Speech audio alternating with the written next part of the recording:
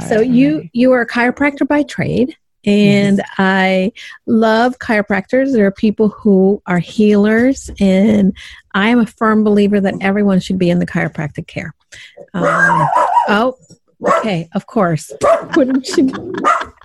Yogi, hold on. Wow. This is going to be the best interview ever. This is very organic.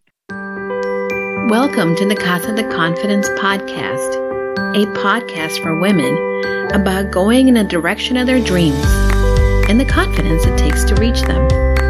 I'm your host, Julie DeLuca Collins. I am a dreamer, a traveler, visionary, risk taker. I am a lover of books, activist, philanthropist, and most of all, a supporter of women in their dreams. If you've stumbled into our casa for the first time, welcome. If you've been here before, I'm so glad you're back. Grab your drink of choice, settle in, and make yourself at home.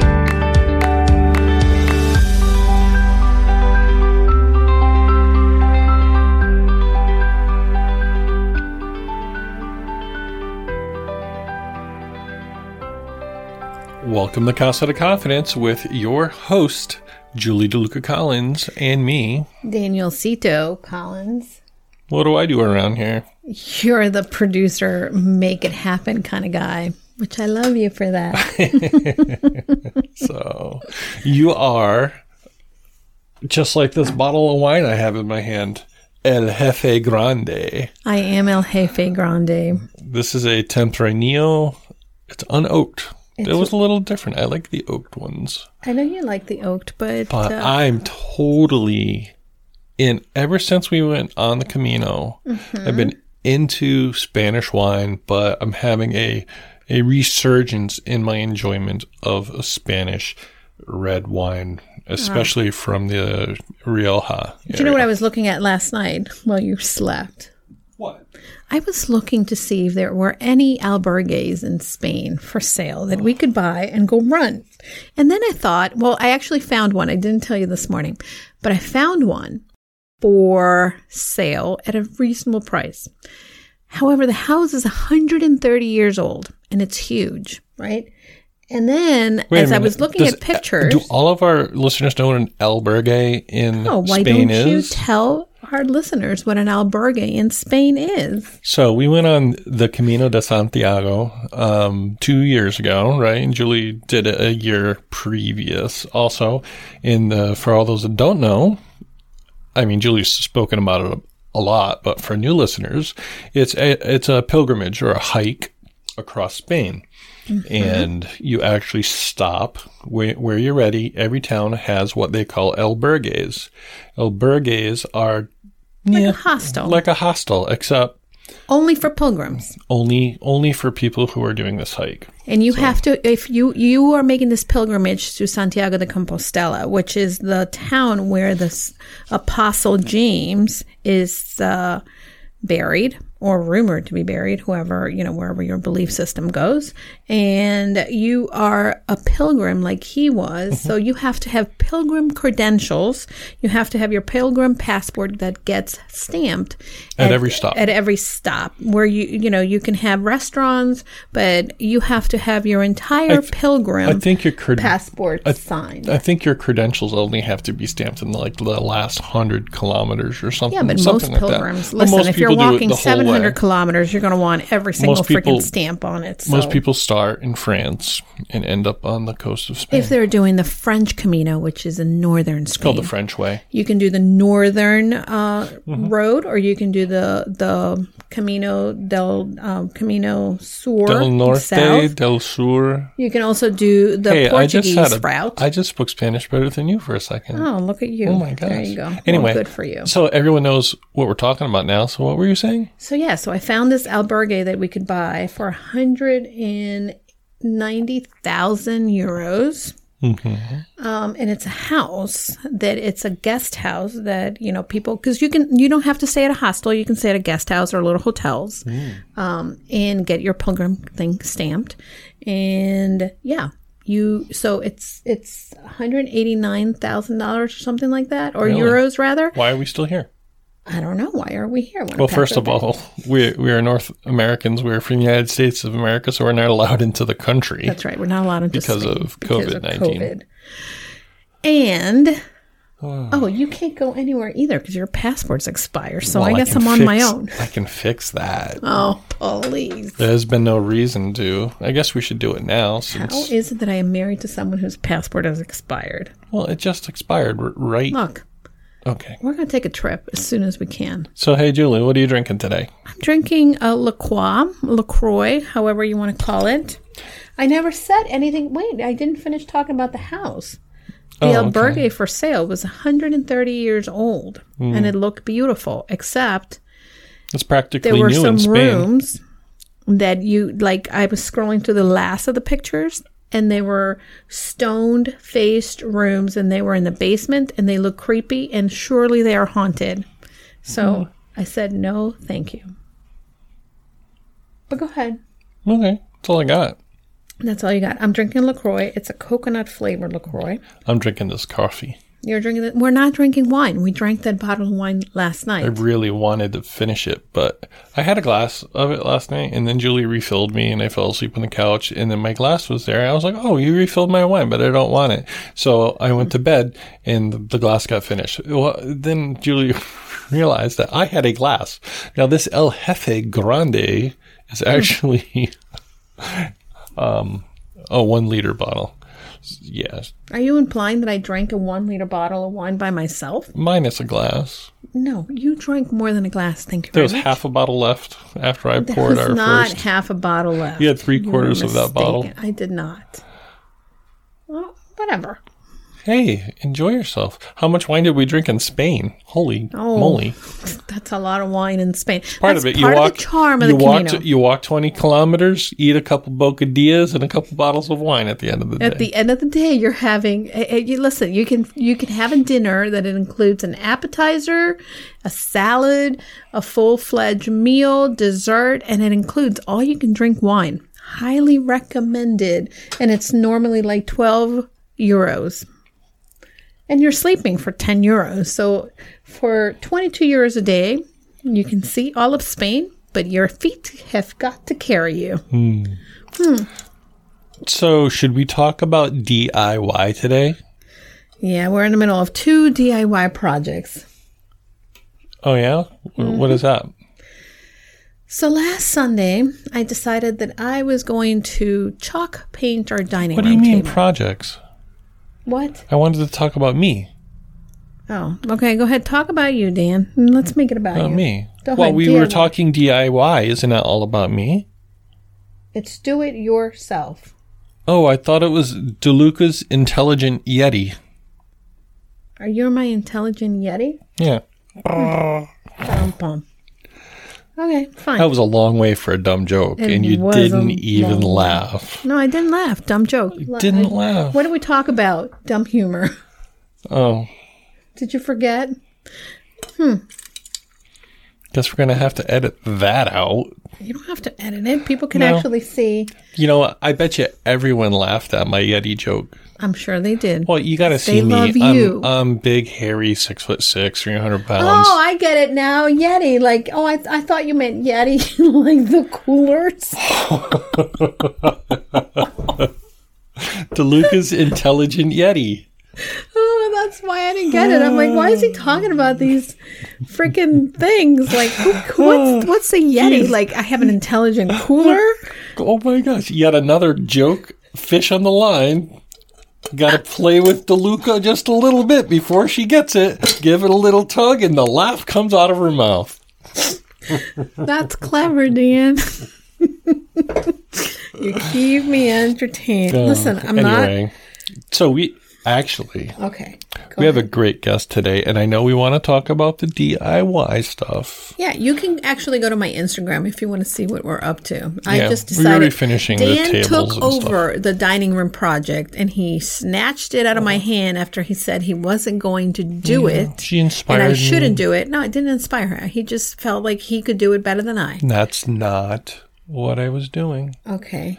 You got to me when you said it was my childhood table, and I wanted to add my touch to it also. It sounds like you just wanted to do it yourself because you weren't sure I was doing it right. No, that's not true. I am giving you full what is that? Breadth, full authorship over the coffee table. Yeah, I evolved to the coffee table because I decided the coffee table was scratching a couple places. I said, go nuts, Buttercup. Because he doesn't like the coffee table. Who doesn't like coffee tables?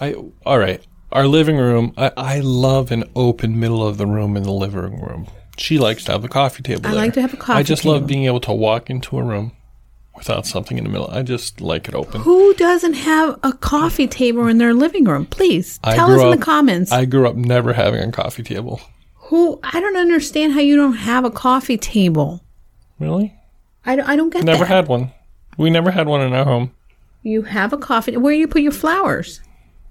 If you don't have a coffee table, where do you put your coffee when people come over? And that's why the coasters are made for the coffee table. You have end tables. We had end tables.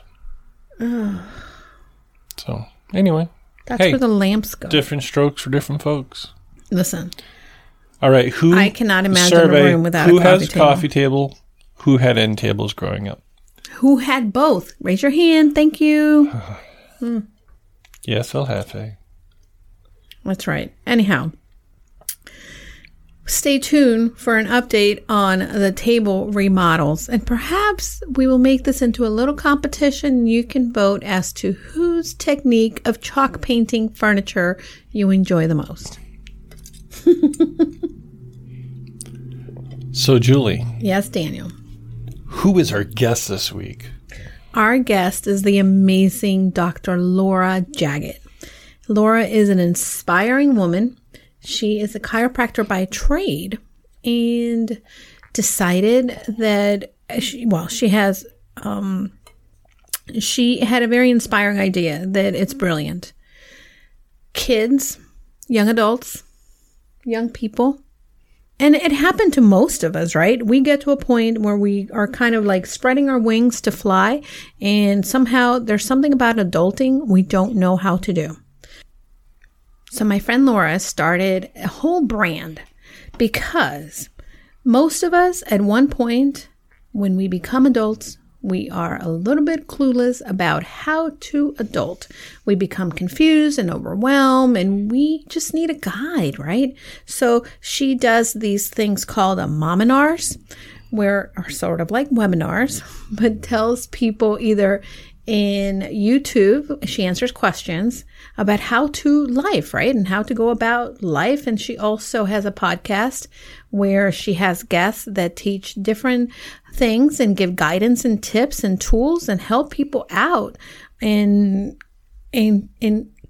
give support to others in how to live an adult the best way possible. The what, the who, the how, the why, the where, the when that it takes to really survive in this world, whether it be cooking or whether it be career-wise or ironing your pants. Because really, not everybody gets shown how to do that. And the washer and dryer are not replacement for a good ironing sometimes. Wow, that sounds like a good resource for people if they just need to know how to do something or want advice. Well, I think that all of us at one point or another need to learn how to survive and thrive in the adult world. And having the tips and tools and tastics. What's a tastic? A tactic.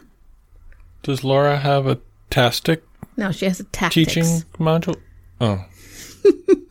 But again, life skills are something that we continue to work on. And just having someone like your mom or somebody else's very well knowledgeable mom tell you how to do something or bring experts together to tell you how to do something and do it well is a great resource. So I suggest highly alternate ways, right? Correct. A lot of us have been doing things one way our whole life, and then we realize, oh my, there's a different way.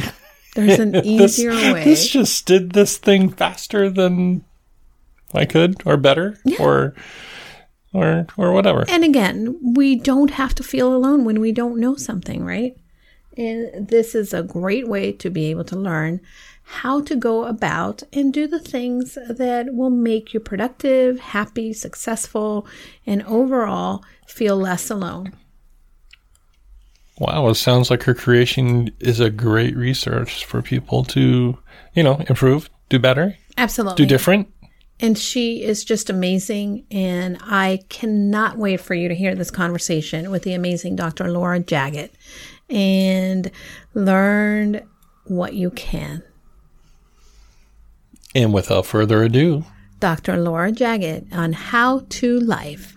I am so excited to be able to speak to you because when we connected through an organization, and we're going to give props to Pat Flynn for putting together a group of amazing women and men who come together who are doing great things in the world, using their creative and running businesses with all kinds of geniuses out there. Absolutely. It's a great group. I get in that group and I'm thinking, did I get into this group? These people are awesome. But I met you and I met a couple other women who are just phenomenal. And Laura, what resonated for me is that you created a brand called How to Life. And How to Life is a brand dedicated to taking the fear out of adulting. Yes. So short how-to the point video tutorials called Mominars. Is that correct? That is correct. Yes, it's a seminar given by a mom, namely me. I love it. And I think that I look back at my early 20s and I look back at where I have been and some of the lessons that were so simple, yet nobody took the time to share with me, would have created so much less stress in my life as I became an adult. And this is just genius because someone needs to do it. And I'm so glad you are. Well, the reason I did it is because my kids would ask me these questions. And because there are 4 of them over an 11-year span, I would get the same question over and over again. So I used to joke, I'm going to hold a mominar. So invite your friends and everybody who needs to hear this because I'm only going to say it once. So a few friends would come over and my kids, and I would give this little demonstration. Here is how you do it. And then I thought I should just make a video of this so they can just watch it as many times as they need. And this way they can, they don't have to feel dumb if they have to watch it 11, 12, 13 times.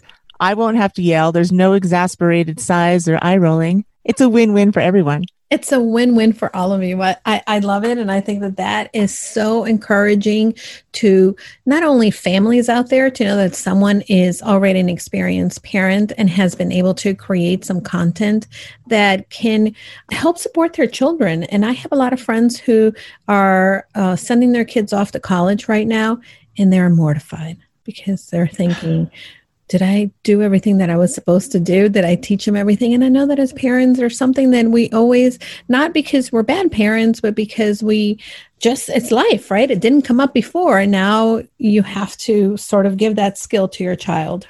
Well, that's true. And as parents, we do things for our children. We just get it done and they get accustomed to it. And it's the same thing for me. I mean, my mother did everything for me. And then when I got to college and she wasn't there to help me, one time I got sick and she wasn't there to take care of me. And I just lay there in bed, listless, and I'm going to die. But I didn't die. And it's things like this. I didn't know many of the things we know. We take it for granted now. When my child says to me, how do I put gas in my car with a debit card?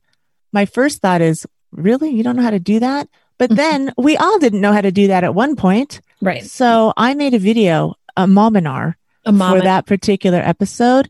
It has like 21,000 views. So she wasn't the only one who did not know how to do that. I think that's genius. It's these little things. And then I think when I'm producing content, whether it's the YouTube tutorials or whether it's the podcast, I'm always thinking of my kids. What do they want to know? And I ask them sometimes, what do you want to know? And then I I do it. I just had a request recently for how to iron a shirt. So I just produced that. And I had, for a podcast topic, one of my kids got pulled over and she never had, and she was wrecked because I didn't know what to do. Then my other kids are like, that's not happened to me, but what do we do? What's the proper protocol? So I reached out to a police officer in our community, a lieutenant. And he was so kind and generous in going through and giving all this information. And what I have found is that everybody that I ask, would you like to share something on the podcast? All older people usually are so generous with the knowledge. They want so much to make it easier for this younger generation, thinking back to themselves, gosh, if I would have known a little something, it would have been a little bit easier. And that's really what I want to get across is you're fine where you are. Everything's fine. Here's a little information that can help you and you're going to be great. I love that. And I want to definitely come back to this and talk a little bit more about this, but we jumped right in because let's see, we had mic troubles. We had recording not starting, and then we had a dog who just wanted to be known. And it's most of my listeners know about Yogi Bear Collins, who, tends to be a mama's boy and has a personality. But I want to come back a little bit to you. And I would love for you to tell us and start from the beginning who you are, because I introduced you, but I think that the listeners love to hear my guests share who they are, where they're coming from, and how did you get to where you are now? Okay, so it was a little bit of a path. My name is Laura Jaggett, and I started life as a tennis player. My father taught me how to play tennis when I was 6 years old, and not because he loved tennis. He didn't even know how to play tennis, but he thought at that time, not knowing, how am I going to afford education for my children? So he thought, tennis might be big by the time she gets to college. So if I teach her now, maybe she can get a scholarship. That's some forward thinking. So he taught me to play tennis, and I became a nationally ranked tennis player and did end up getting a full scholarship to university. Terrific. Tennis had its ups and downs. It was actually strained my relationship with my father at that time. We have since reconnected, and it's wonderful now, but it also had lots of benefits. I learned I had a skill that I was good at. I learned how to be a representative because I was nationally ranked and I was always at the top. People always looked at me. So I had to learn how to be an example, good sportsmanship, represent my state, represent my team. When I got to the University of San Diego, I had to learn how to play on a team, which I never had before. That was an important skill. And it was a fantastic journey. I got to travel and meet people and become a little bit worldly. Then the reason I became a chiropractor is on my recruiting trip to San Diego, my mother and I were rear-ended and I had a pretty bad whiplash and my legs would just give out. So I went to all the I went to everybody. She took me to every specialist and nobody could do anything because when they looked at the x-rays, they just saw a healthy 17-year-old girl, which is what I was. They didn't look at the muscles or they didn't think to do that. As a last resort, my mother took me to a chiropractor because she had a friend who worked for one. And in 3 months, I was fine. And I don't know what he did at that time. All I knew is that I was able to go to school and on scholarship, and I played 4 years. At the end of school, I didn't know what I was going to do with my life. And my mother said, why don't you be a chiropractor? And I thought, why didn't I think of that before? That makes sense. I had a wonderful experience. I always was fascinated on how that actually happened. How was I able to heal from that guy and nobody else could do anything? They didn't even try. I don't feel like they did. So I got into chiropractic school and, I went 4 years when I graduated. They're like, okay, you're a chiropractor, go take care of people. And I thought, I don't know how to do anything, So over the next 28 years, I'm quite good at what I do, but it's called a practice for a reason because you're practicing. Absolutely. So I learned how to just have to speak with people, which is not natural to me, and trust myself that I can take care of someone. I do have a desire to teach. I'm the oldest of 4. So I've always helped, taught, guided, encouraged, healed. And it was a good fit for me, a really good fit. And towards the end, when I was like, okay, so I have 4 kids, I had 4 children, had the business. We had a very big business with my husband at the time and my brother-in-law. And it was a little bit overwhelming. So then I started looking for things to do for me as my kids got a little older and weren't so dependent. So I have dabbled in boxing and marksmanship and ballroom dancing, which I loved. I love ballroom dancing. I do too. And now I'm playing a sport called pickleball. Now, I never played tennis. Once I was done with college, I never played again. Never played it again. Maybe once every 5 years, I'd pick up a racket for that day. And then that was it. So pickleball is similar in that it is a racket sport. It's a blast. Anyway, that's what I'm playing now. And I'm just entered the professional level. So it's exciting. Obviously, one of the things that you said just now is that you build a practice, and you alluded that you got better at doing things and you got better as you practice. What do you say to the women who tend to say, oh, you know what, I'm not good enough, or I don't think I can ever do that? Or especially now, you're starting a brand new act for yourself. And you are full-fledged ahead. And I think there's a lot of women who are sitting, contemplating where they've been, what they've done, and are afraid to move to a next act. Well, the first thing I would say is if you say, I can't do that, or I'm afraid, then you will be right. Mm-hmm. So that can be overwhelming when you're doing something new and you're like, I have no idea how to do this. So what I would recommend, and this is what I did, because this second act that I'm doing, I have no idea how to do this. I'm a chiropractor, and I did not grow up in this generation of social media and the tech world. It's a bit of a struggle for me. Mm. So what I did was focus on the things that I am good at. I would actually talk to myself, and I'm like, well, I did raise 4 children. I did teach them, and they know more about this world than I did, but I got them to this point. I did have a practice.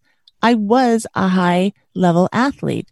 So I would talk to myself on those things that I knew that I was good at. And then I would turn my attention to this big ball of things that I knew nothing about. And I would pick one that seemed easiest. Like, all right, well, I can do that. Mm-hmm. So with this momentum that I had of what I could do and what I was good at, and that I had proved to myself that I was good at, I then took on that one little thing and I got it done. So I moved that over to the things I'm good at category. And then I picked the next step. So really, it's just one step in front of the other. Yep. If you look too closely at everything you don't know, it can be scary and you can retreat. And I actually did do that for a while. And I'll share the story. When I came up with the idea of How to Life, it was like a lightning bolt struck me. And by the way, I had asked for it. I had been journaling, and with chiropractic, there's only so much I can do. There's only so many people I can see. There's only so much time in a day. So I'm thinking I want to have something that I can reach more people from my own home, that I can do from anywhere in the world. So I wrote down what I wanted, and I didn't know what it was going to be. I just don't know what it is, but this is what I want it to bring me. So when I thought of it, I'm like, that's it. And for the next 2 months, I probably put in 16 hours a day, just nonstop researching. I'm like, surely somebody's doing this. I researched it. No. Surely somebody has this name. No. And everything was checking off. I'm like, it's not filled. I'm like, it's for me. This is for me. Yes.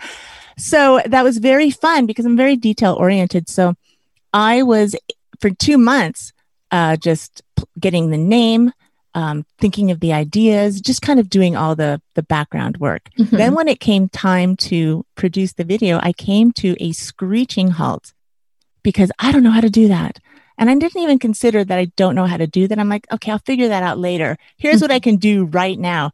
And so all the things that I could do at that time, I was in such a flow. I didn't feel tired. I just kept going and going and going. It was a wonderful feeling of being in the flow. And probably everybody has had a moment like that in their life about something. So you know what it feels like. That's where you want to be.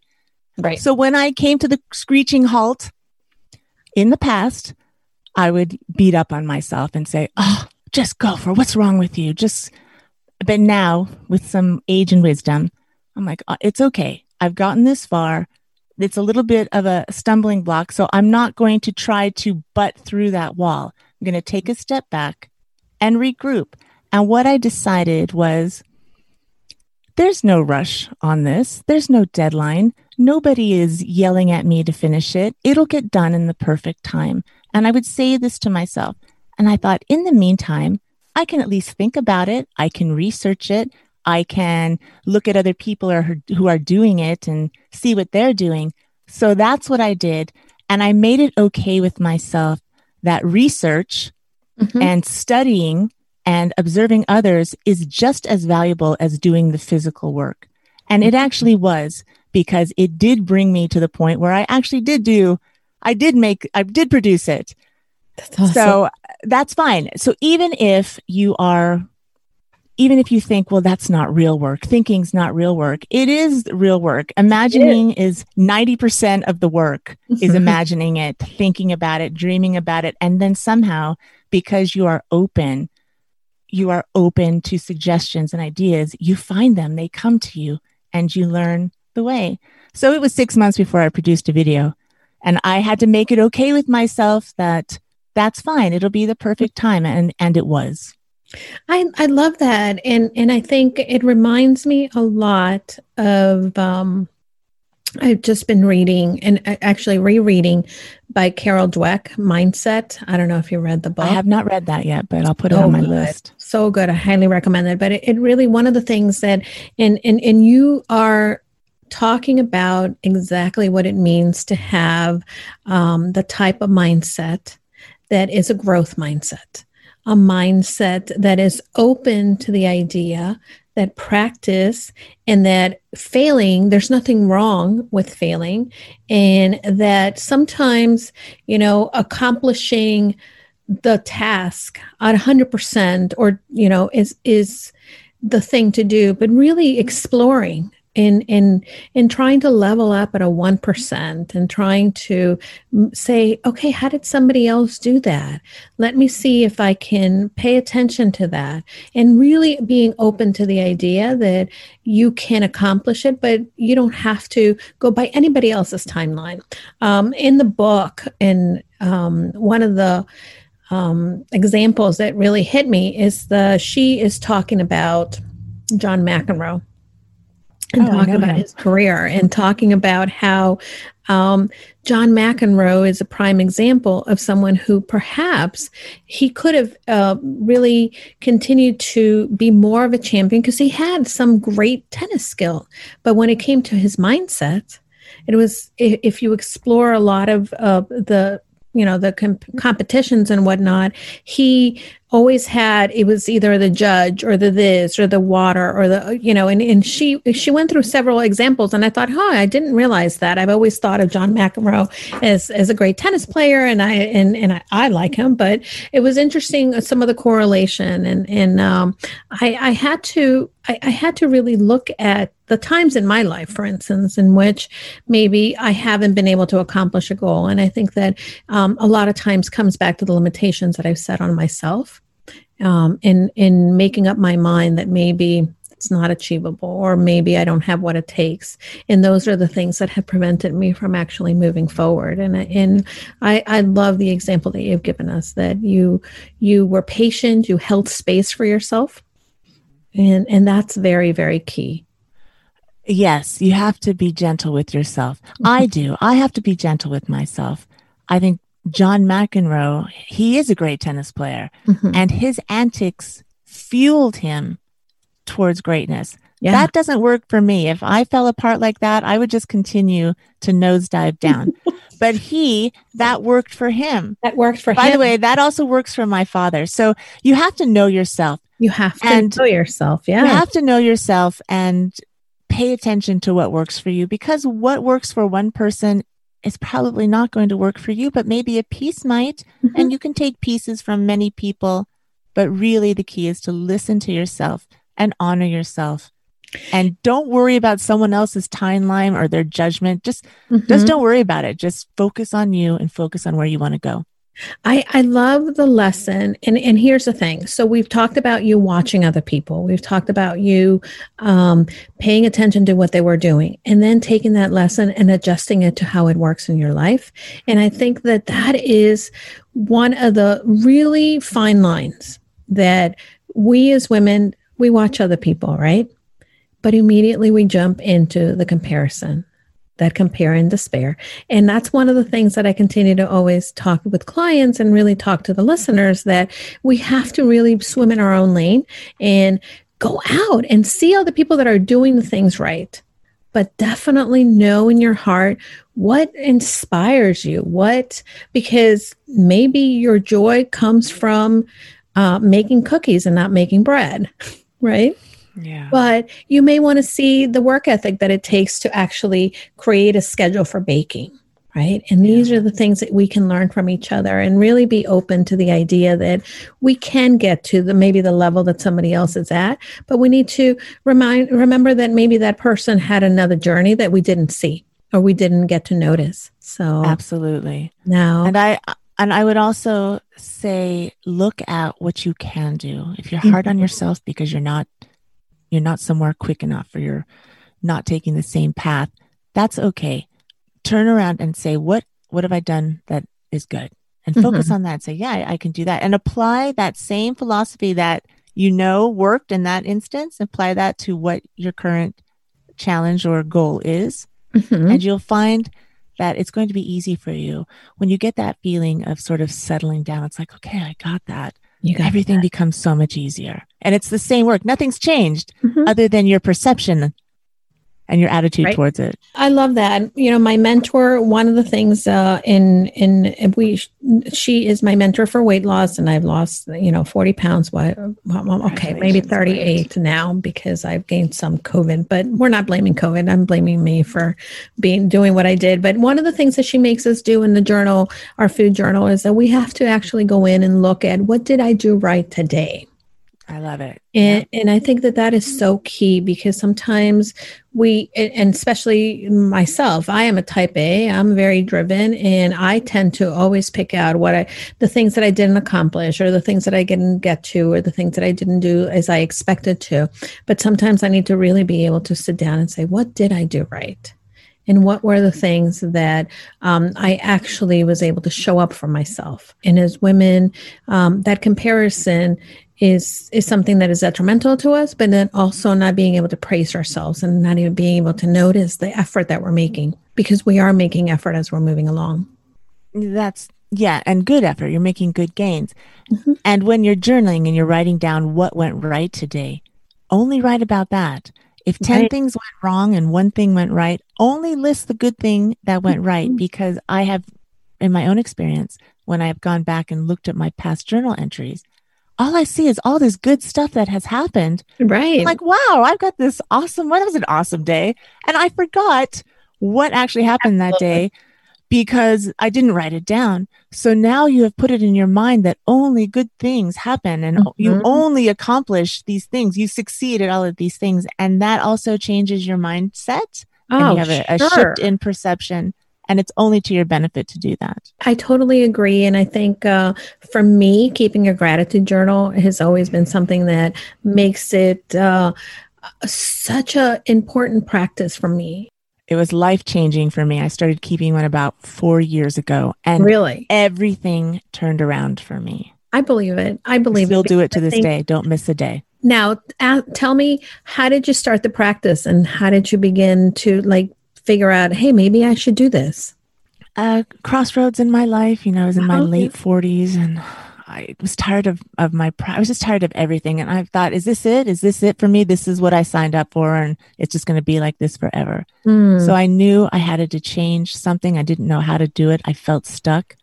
So I just started reading books, and I came across a gratitude journal. So I started doing it, and I would write it every day.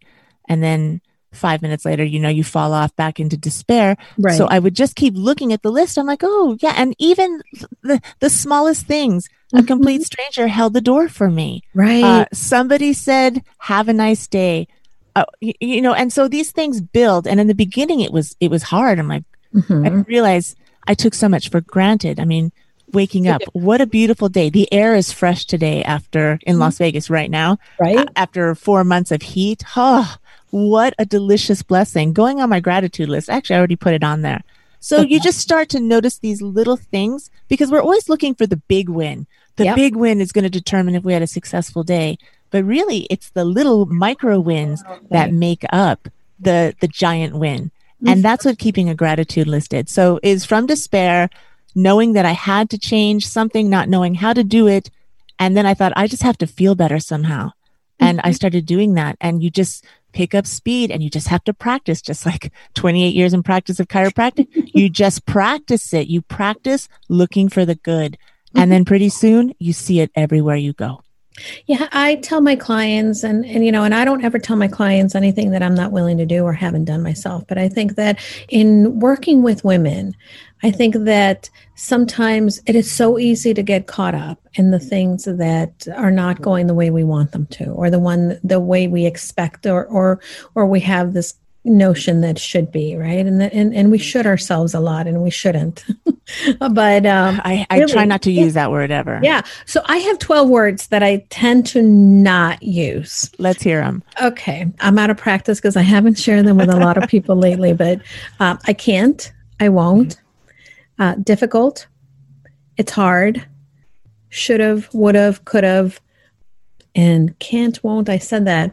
I have to go back and have to. Yeah, I have to. Right. Yes. I keep the list on my phone, and every once in a while, like if, when my husband and I first started dating, we've been married 8 years. He's like, well, that's hard. I'm like, what's a challenge?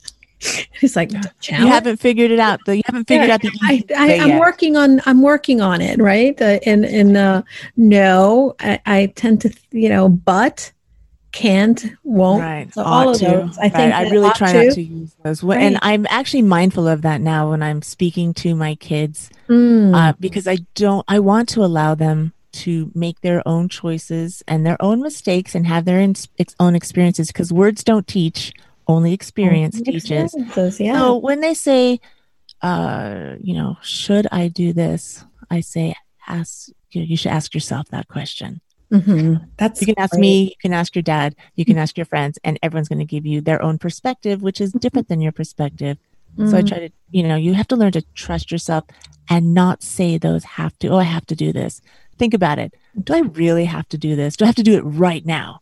Could I do it? If it needs to get done today, can I do it in 5 minutes? Let me just meditate and get into a better place before I tackle that or take on that task. You're a beautiful teacher, Laura. I love that. A teacher shows people, I do, we do, now you do. And that whole concept is very important. And I think that you are a teacher at heart. And I love that this is how you are showing your children first and foremost, and then you are sharing that knowledge and wisdom with the world. What has been one of the things that has been the most surprising in launching How to Life? I think how quickly I have accomplished everything, because when I began, I was at zero. I had no knowledge, no skill set in this arena at all. The one thing I did have was time, which this time of COVID was a golden ticket. It was a golden ticket. I had time to focus on this 100% and delve into it. And how quickly I learned, how quickly it came up. All the wonderful people, Pat Flynn. I am where I am because of Pat Flynn. So thank you, Pat Flynn. Same here. He taught me everything and taught my husband everything that we know. Yes. About podcasting. And meeting other people he suggested, and then the circle community we're in, the wonderful people I have met through there. And I love this expression, your vibe attracts your tribe. I'm very aware of my vibe, and it has brought me you and all of these wonderful people who have the same mindset, same philosophy. We're all teachers. We all want to help and share. And it's wonderful. It's very validating. It's validating. And one of the things that I have found is that if I have something or if I know something, I'm going to share it. I'm going to tell you. It's just, I think that the more that I know, the more that I want to share with other people, right? And the people that I've met through that community is also have the same mindset. Like, oh, here, let me show you. Let me tell you. Let me give you. They're so generous. And I'm generous because I feel I'm generous with wanting to share and help. And finally, I have found this group that they're the same. It's They're the wonderful. It's same. just wonderful. Agreed. And I talk about, Jim Rohn always has said that you are the sum of the 5 people that you spend the most time with. And what I'm finding is that and again, I forgot who said this, and I've said this on the podcast a couple other times, that I decided some time back that if I was the smartest person in the room, that I really was in the wrong room. I really was in the wrong room. I wanted to just soak up information and knowledge. And there's so many people who have had life experiences that are different from mine, but sharing them and hearing them and acknowledging them helps me grow as a person and helps me change and evolve. And I think that that's what we want. It absolutely is. And we are always at times the smartest person in the room, and the one who knows the least. And it's good to play all of those roles, because we become teacher and we become student, and that's how we really evolve and grow. That's how we evolve and grow, for sure. Did I tell you in our conversation, I don't know if we talked about this before. I know that we talked about how I have tons of friends who are chiropractors. We did talk. You have more friends that are chiropractors than I do. I kid. It's like everyone I went to high school with became a chiropractor. But did I tell you that I worked at a chiropractic office once? No, I didn't hear that story. I did. So I actually had a friend who finished life and then did a year in Peru, and he was starting out his office. And I was working part-time. I was running the junior high youth ministry at my church, but I didn't want to teach. And I had been working at a school also, but it was exhausting. I was teaching in the morning, and then I would do the middle school youth ministry. And eventually when I worked for him, and I loved it. It was very, very fun. So and then I thought, I wonder, maybe I should consider chiropractic too. And then I thought, no, it's not me. It's not me. Listen, I had a lot of students. There were a lot of students in my class that were over 30 and above. So, you can go back at any time. If I had to say something to, how old was I then? I was 28, 29. If I had to say anything to my 28, 29-year-old, it would probably be that you have all the time. That time is not a constraint unless you want it. And really, it goes back to my mentality back then. I was very fixed on, this is the time for this is the time for that. And now I look back and I think, I wouldn't trade where I am in the world for anything. Because maybe if I were a chiropractor and like you, I don't know if I would be podcasting today. Maybe you'd be doing your second act. Like I am. Maybe I would be doing my second act, but I think that it was meant to be to happen in the way that it's happening right now. I have a question out of left field that just occurred to me. So you're in Las Vegas. Have you been affected at all? Have you been seeing any of the fires or any of the air quality change a little bit? It's funny that you should say that. Only 2 days ago, it was very hazy. We have had no rain this summer. So we have had blue skies with very few clouds for 4 months. And I know that sounds wonderful, but it gets really tiring after a while. I would love to see a little rain. And then 2 days ago, I woke up, I'm like, it's cloudy, but it was hazy. And but I didn't smell the smoke. Usually my lungs will be affected. I didn't feel that at all. Then the next day we had, which was yesterday, this incredible windstorm. And today it is clear, and we are, dropped 30 degrees. We're at 72 degrees from 109. Ooh. So I'll take that all day long. I tend to tell people I like the seasons, and I went to high school in Miami, and my sister still lives in Miami. And when I visited I always had a rule. I never visited Miami between May and October. That's a good rule. It was too hot for me. So my sister then decided that she was going to have a baby in July. So that I would have to change my rule. So my no Florida in the summer rule changed. But I always tell people that I always say I like drier heat when I'm in Florida. But when I'm in Florida, I tend to think, I don't know, maybe and I go back and forth between the heats. Now, do you like humid or dry heat? Oh, I cannot take humid. I'll take dry heat all day long. Maybe because I'm used to it. I mean, it's not comfortable, but there's air conditioning. When you walk into a home, you immediately dry off. Right. Yeah. Whereas you're just wet all day long, no matter what you do. That's right. And that's just very uncomfortable. Also, there are bugs, which I don't like. We don't have mosquitoes and things that bite you here, which are nice. You might be swaying me to go try out this whole Las Vegas, maybe living. Who knows? Well, I know many people who are here from October until May because it's beautiful, perfect weather. And then they go back to wherever they're from. Areas for the summer. Yeah. I spent 10 days in the summer once in Las Vegas. It was very hot, but but again, it was like you said, there's air conditioning everywhere. My sister, who's in Florida, she is taken back by the fact that, because she's a realtor, and she is taken back by the fact that here in New England, several houses sometimes don't have central air. That's true. And it's like, what do you mean you don't have central air? What is that? I lived in Oregon for 1 year. In 2018, and when I was looking for houses, because I knew I was going to be there a year, so I was going to rent, some of them didn't have air conditioning. I was so confused by that.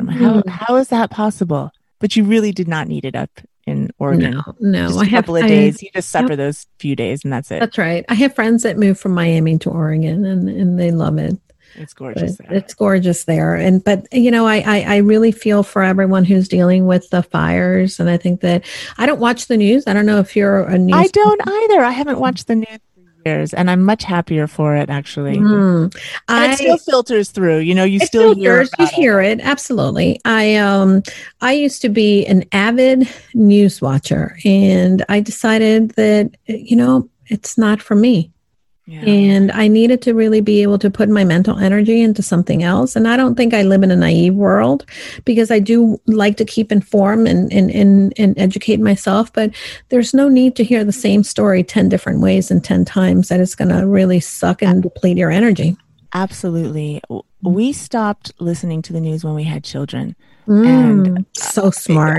My parents had the news on all the time. And my husband at the time, his parents had the news on all the time, and he was deathly afraid. It was during the Cold War. He was so afraid that we were just going to, die in a nuclear war. And he remembers being terrified of that. So when we had our children, we're like, they don't need to hear all that junk. So we just stopped listening. And he listens now. He loves it. Like now, but he doesn't get affected by it. It's fun for him. Right. I don't listen to it at all. And I am much more at peace. In fact, I have turned it off on all of my news feeds. On when my computer comes up, nothing comes up with except like a motivational quote. Yeah, same for me. I really, and this is a big switch for me, because I think that I really, in the last 4 years, I had to really evaluate where I know where my values are. I know what's strong and impactful to me and what means a lot to me. But at the same time, I couldn't really be able to just invest the mental energy into whatever might be going on, right? And it's depleting. It depletes your energy, and it's just negative energy, which just doesn't make you feel good. There's this undercurrent of discomfort. Why am I discomfort? Why do I not feel well? And it's because of the news. So I turn it off, and I have a happy, healthy little world here in my house. Yeah, I have definitely been enjoying that, and I think that that's my husband is shocked in the last year that this is the evolution that I've taken. And really in the last few years, I've also, the amount of television that I watch is so minimal. Me too. I'm really picky about the shows, right? So if I'm talking about a show on TV, you can be sure that it's a really good show. And it brings you joy in some way. Yeah, I haven't had cable for a long time. We stream. I don't watch any shows. I don't know what's going on in the entertainment world, especially this year. I have just been completely focused on building myself and creating this, and I get tremendous pleasure out of it. It is so interesting. And also another reason I don't like to watch movies or dramas. I don't want that drama in my life. Right. I've done such a good job. I have a no drama life. I love it. I don't want to absorb it even like from a TV show or a movie. It's funny because I have these conversations with some friends, or even my sister. My sister is a big television person. One of them is, not the other, but she has the same taste in television that my husband does. And I am, if it's going to have blood and murder and violence, I am not watching that, because Agreed. First of all, I don't need to have in the imprint of my brain something violent, bloody, because I think that it desensitizes you. It does, and you kind of bring that vibe into your world. Don't be picky about what you allow into your world. That's right. And I know that a lot of people love the zombies, and a lot of people love this and the Game of Thrones thing, but I love history, and I would rather, maybe read it and kind of use my imagination for it. I like comedy. Yeah. I like comedy. But, for those who do like the horrors or the dramas, it's fun for them. And as long as your attitude is, well, I find that fun and entertaining, then that's okay. Right. As long as you're not blue and depressed. Correct. Then, maybe switch something to something else. We have a saying, and I can't take credit for it, but we heard it at a wine party. Believe it or not, we were at a wine tasting, and the wine sommelier said, everybody has different taste buds, and you may taste a wine in one part and it's yucky to you, but don't yuck somebody else's yum. So a lot of times, don't yuck my yum. I'm going to use that, yum. Julie. Yeah, you can use it. You can use it. I can't take credit for it, but a lot of times, my husband was like, "Don't yuck my yum," and when we're talking television or TV shows or whatnot. But it's funny, and one of the best things that has happened, I think, in our marriage is that now Netflix has a different profiles, because when we started dating, it was only one profile, right? And I hated. I would come and visit for the weekend. I lived in New York City, and he was here in Connecticut. And then we would watch stuff, and then maybe he would watch some during the week. And I'd come back, and my profile was all messed up. I'm like, what is this? I don't watch any of this. Don't recommend this. Yes. So it's funny, but you can use that. And don't yuck my yum. I will. And actually, it was Michelle and Bethard, who I had met, who was a wine guide. Who taught me that, and I use it all the time, Michelle, because it's a very good saying for sure. Now, your kids range in ages between 14 and 25, you said? That's right. What are they doing? Well, the oldest is my only boy. He's 25, and I don't know what he does. Whatever job he does, it allows him to travel. He loves to travel. Oh, good for him. It allows him to work from anywhere in the world. I love it. The kid is always traveling. He has been on safari in Africa. He takes his laptop and he does work during the day. And I'm jelly. He set it up that way for him. Exactly. And I remember speaking with him when he was a sophomore in college. He's like, well, I think I'm going to go into dentistry. And now my parents would have been like, oh, that's a very smart, wise thing to do. I said, I had no idea that you have such a love of the human mouth. And he said, well, I don't, but I just think it's probably a very wise decision. I go, if you don't love it or fascinated by it now, you're going to hate it when you're 30. So what do you want to do? What do you like? He goes, I don't know what I'm good at. I said, well, what do you like? He said, well, I like traveling and I like languages. I go, what can you do that allows you to incorporate those into your job? And I guess that hit home with them somehow. I mean, I don't remember us discussing it further past that.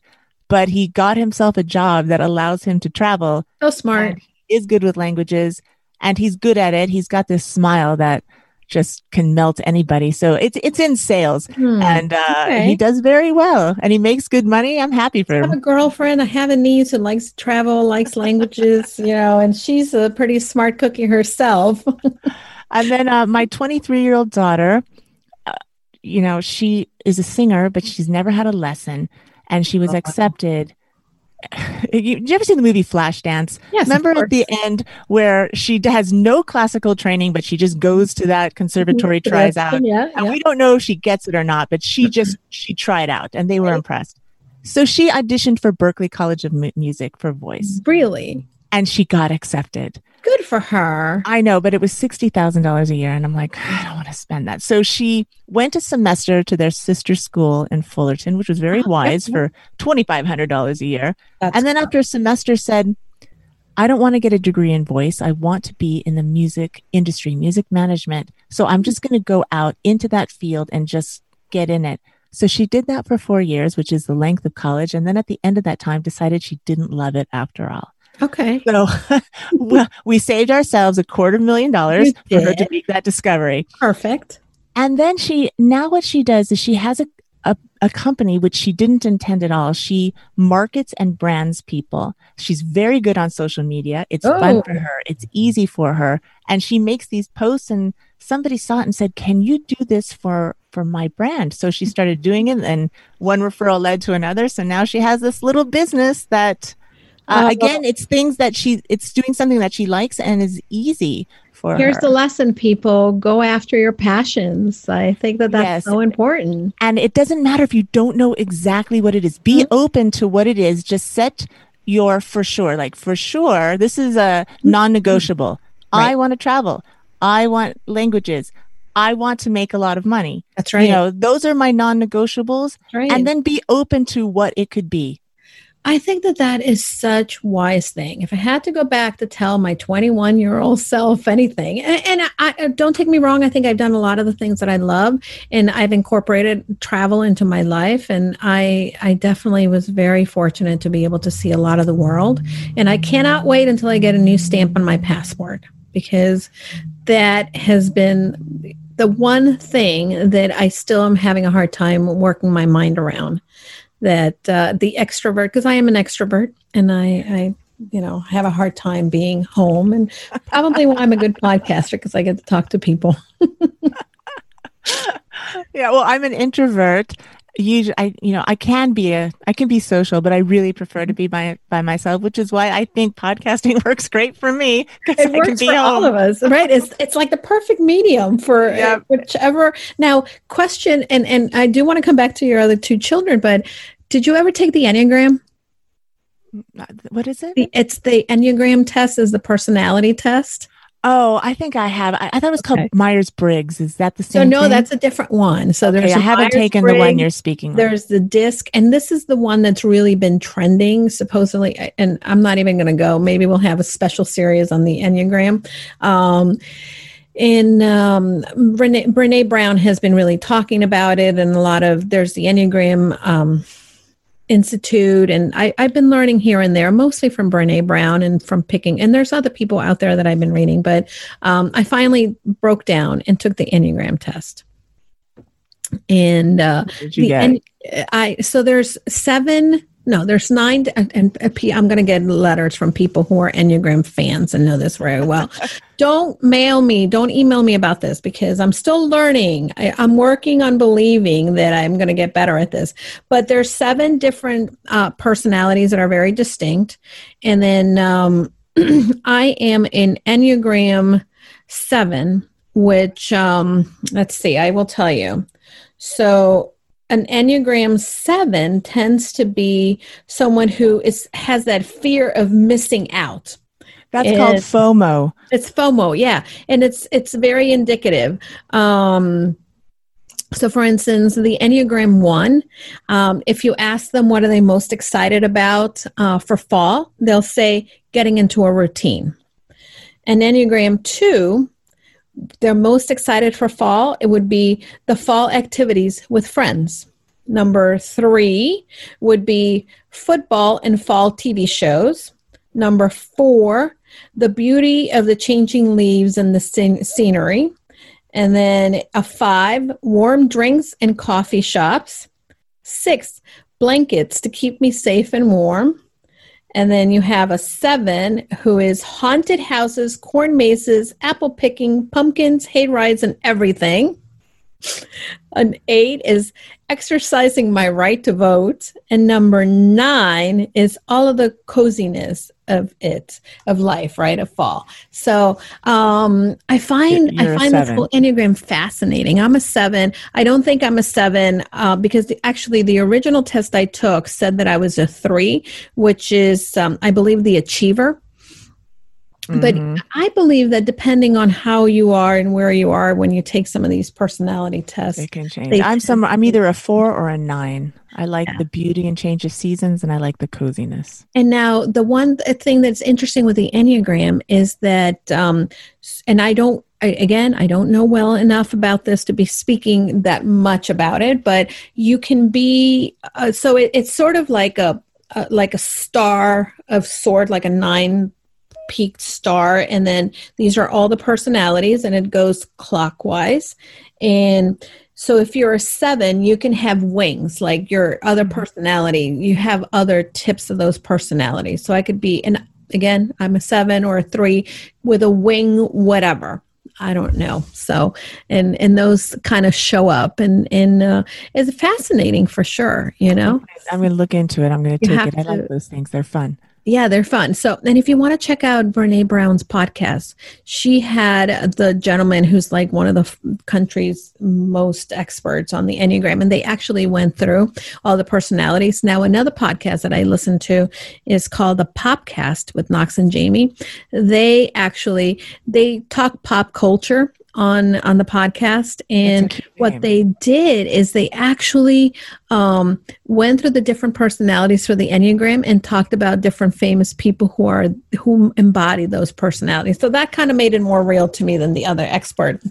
Right. So I'm like, okay, I get it. I'm like Rachel and Friends. I'm not a Monica or a Chandler.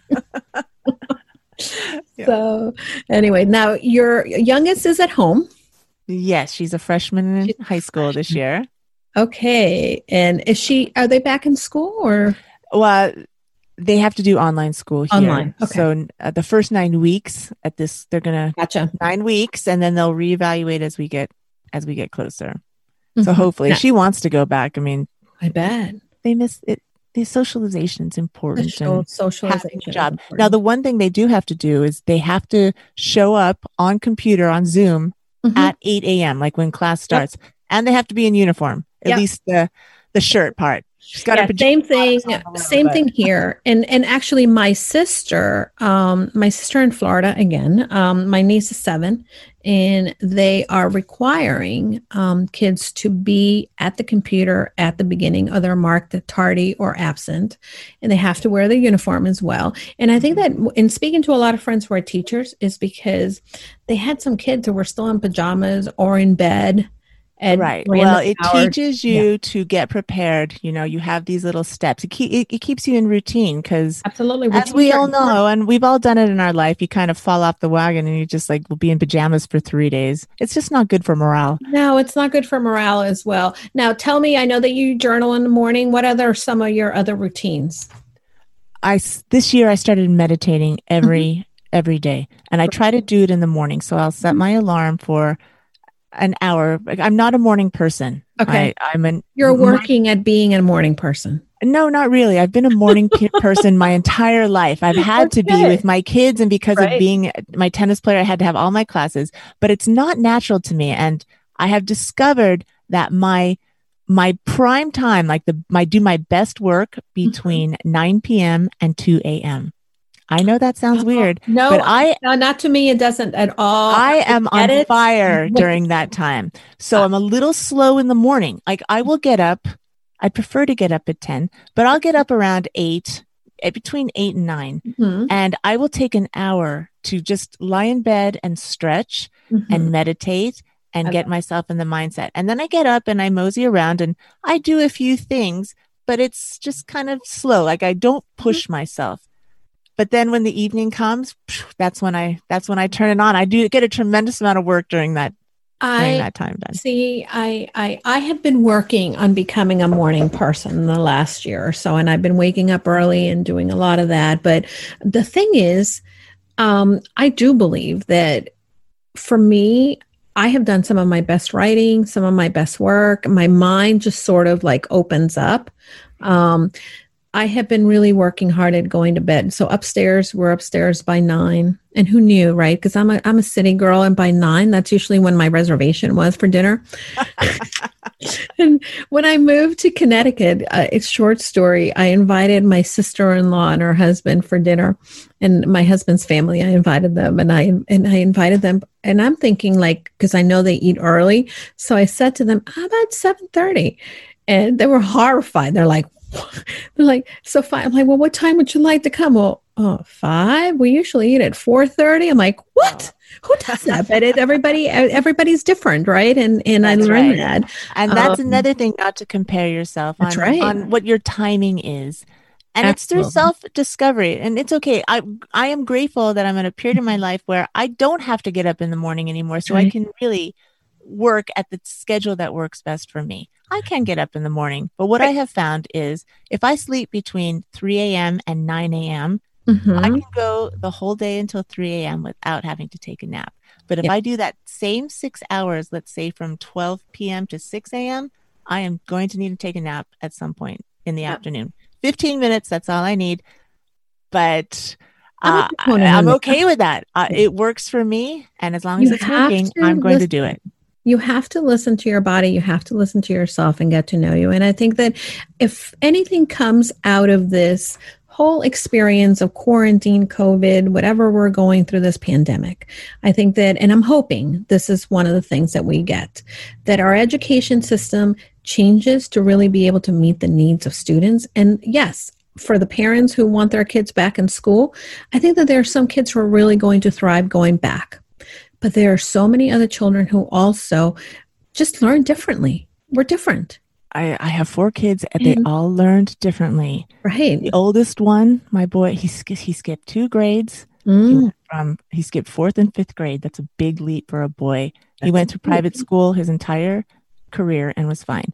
The second one was super social. She went to public school, loved it. Number 3, not social at all. She did online school, got done in 3 years because she's like, I just want to get over this. Yeah. And now this last one is in charter school. And it's like an arts integration school. So 4 kids, all different, all learn differently, but I allowed them to do what works. I want to help them find what works best for them. Because if you can learn it now, if you're what's the expression? A square peg in a round. If you're a square peg and there's a bunch of round holes, it's just tough. And then you think, well, I just can't do it. Or you just have to find what works for you. Yeah, and find your people, find it earlier. The earlier, the better. Trust yourself. Earlier, the better. And I think Trust yourself. For the people who maybe have been working with a bunch of square pegs and you are finding that you're a round hole, then find, you find the things that help you, as long as you're not comparing, but also know yourself and know what works best. I know that for myself, the same way. I have been getting up in the morning and I feel very, absolutely energized, but I am going to bed super early and and in the mornings, I don't get as much writing. So that if I know that I'm writing and I am working on writing a book, I'm doing it when my brain is working. And I actually, many times I've gone to bed at 9:30 and then I fall asleep and I wake up at midnight. And then all of a sudden my brain is just like full of ideas and I grab my phone and I'm putting them up. My husband wakes up and thinks I'm nuts, but he's used to it. Okay. It's part of the course.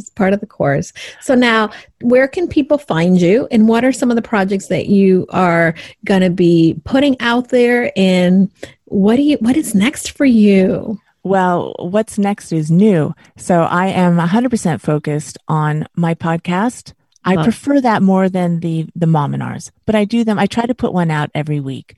The podcast I really, really enjoy. So you can find it on virtually every podcast platform. They are housed on my website, which is howtolife.com. I have the Mominars and the podcast. You can watch them directly from the website. Okay. You can send an email. If anyone would like to be a guest on the show, if you have some wisdom or some instruction or some insight that you would like to share with this younger generation, things that, I wish I would have known that when I was younger, send me an email, drlj, Dr. Laura Jaggett, drlj@howtolife.com. And I would love to touch base with you on that. You can find my Mominars on my YouTube channel, How to Life, and I'm on Instagram, How to Life Now. How to Life Now.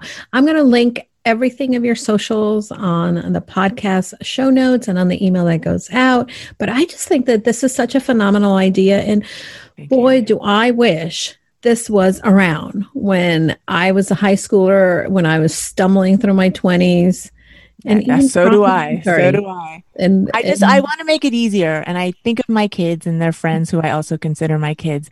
Gosh, I hope that you guys can latch onto this, sooner than age 50, which is what it was for me. Yeah, absolutely. It's going to be it'll be so much more fun of a ride, to absolutely learn this stuff quickly, know your power, and then really explode. And I can't wait to see what everyone has to give to this world.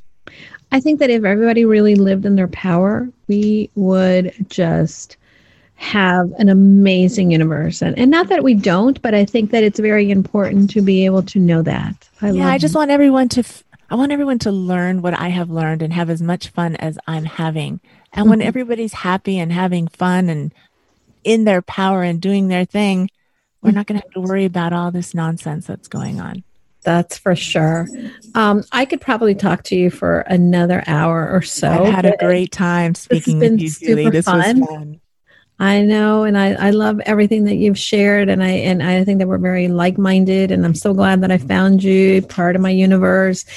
Giving a shout out to Pat Flynn for bringing such an amazing community. We're going to have to go post and tell everyone that, hey, we talked about it because we love this community, and thank you so much for teaching us so much. So yeah.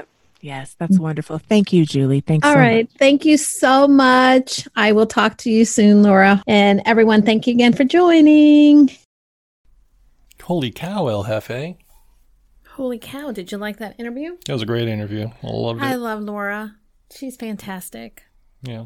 Yeah, I'm so proud to know someone like her. And you have to check out her YouTube channel, people.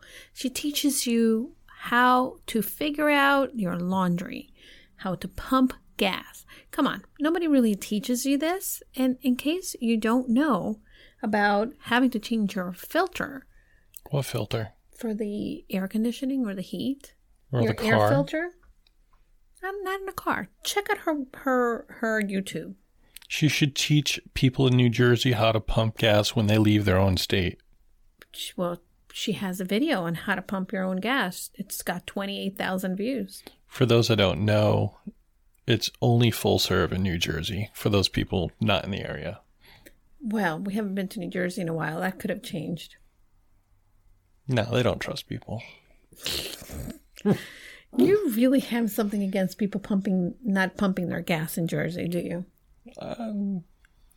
There's another state that doesn't allow you to pump gas too. Oh, they just changed the law, actually, the other state. Yeah. Well, we've come to the end of this episode, and before we go, I have something exciting to share. You do? Yes. Guess what is happening? And oh crap! Friday. This Friday? No, wait a minute. Yeah, Friday. Yay! Well, tell everybody already. Oh my God, I feel sort of silly talking about me, but this is my podcast. So I will. I've never heard you say that you felt silly talking about yourself before. This is a new Julie. I do feel a little self-conscious talking about this is special. Something that's happening this is week. Special, incredible, and it's exciting for you. Oh my gosh. Oh, okay. So the pre-launch for Confident You, the book that I've been writing, is coming out and dropping on Amazon, people. So if you want to support me or you want to learn a little bit more about what does it take to be a confident you and go confidently after your dreams and learn more about the amazing people who I've learned from and have shared their stories with me, the book comes out. The pre-sale is Friday. Right, the pre-sale. It'll be available for pre-sale on Amazon.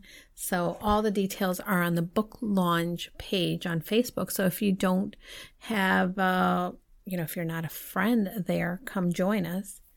And speaking of friends, if you happen to be on iTunes or whatever podcasting platform you have, give us a review. That would be the best Christmas gift ever.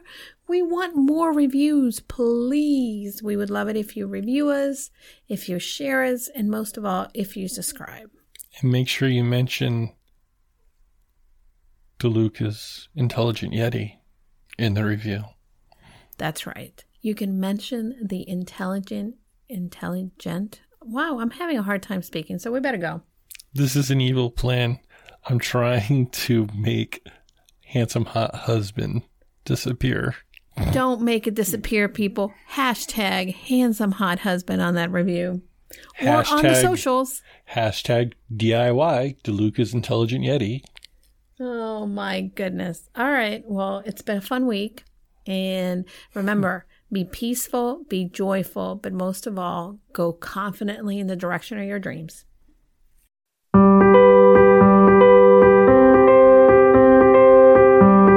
Thanks for joining us this week on the Casa de Confidence podcast with Julie DeLuca Collins. Remember to check her out on Instagram and Facebook, and always click subscribe to catch every new episode. Remember, leave a review so we can continue to bring you fresh content. And as always, go confidently in the direction of your dreams.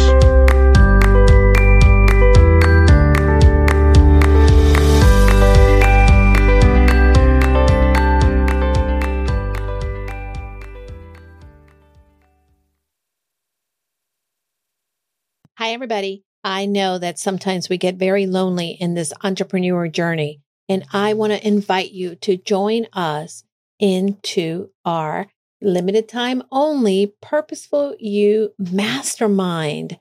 For many of us entrepreneurs, we believe that we can do it all, but the reality is that doing it alone only creates a lot of overwhelm. So join us at the Purposeful You Mastermind. You can find out more information by going to bit.ly/Julie's Mastermind. This is going to be the place where you are able to then unlock your full potential and achieve long-term success for your business, push you behind your current limits, expand your connections, discover new ideas, and implement them with confidence. You're going to get the support in all aspects and transforming you to the six-figure business you've been looking for. Pause and get off the hamster wheel if you've been spinning around. This is a time where you can get that support from like-minded entrepreneurs that are here to join you in your journey. Together, we can challenge the assumptions and land the speaking engagements and opportunities we want to grow our business and make an impact in the lives of people. See you then. Remember, you can find the mastermind at bit.ly, Julie's Mastermind.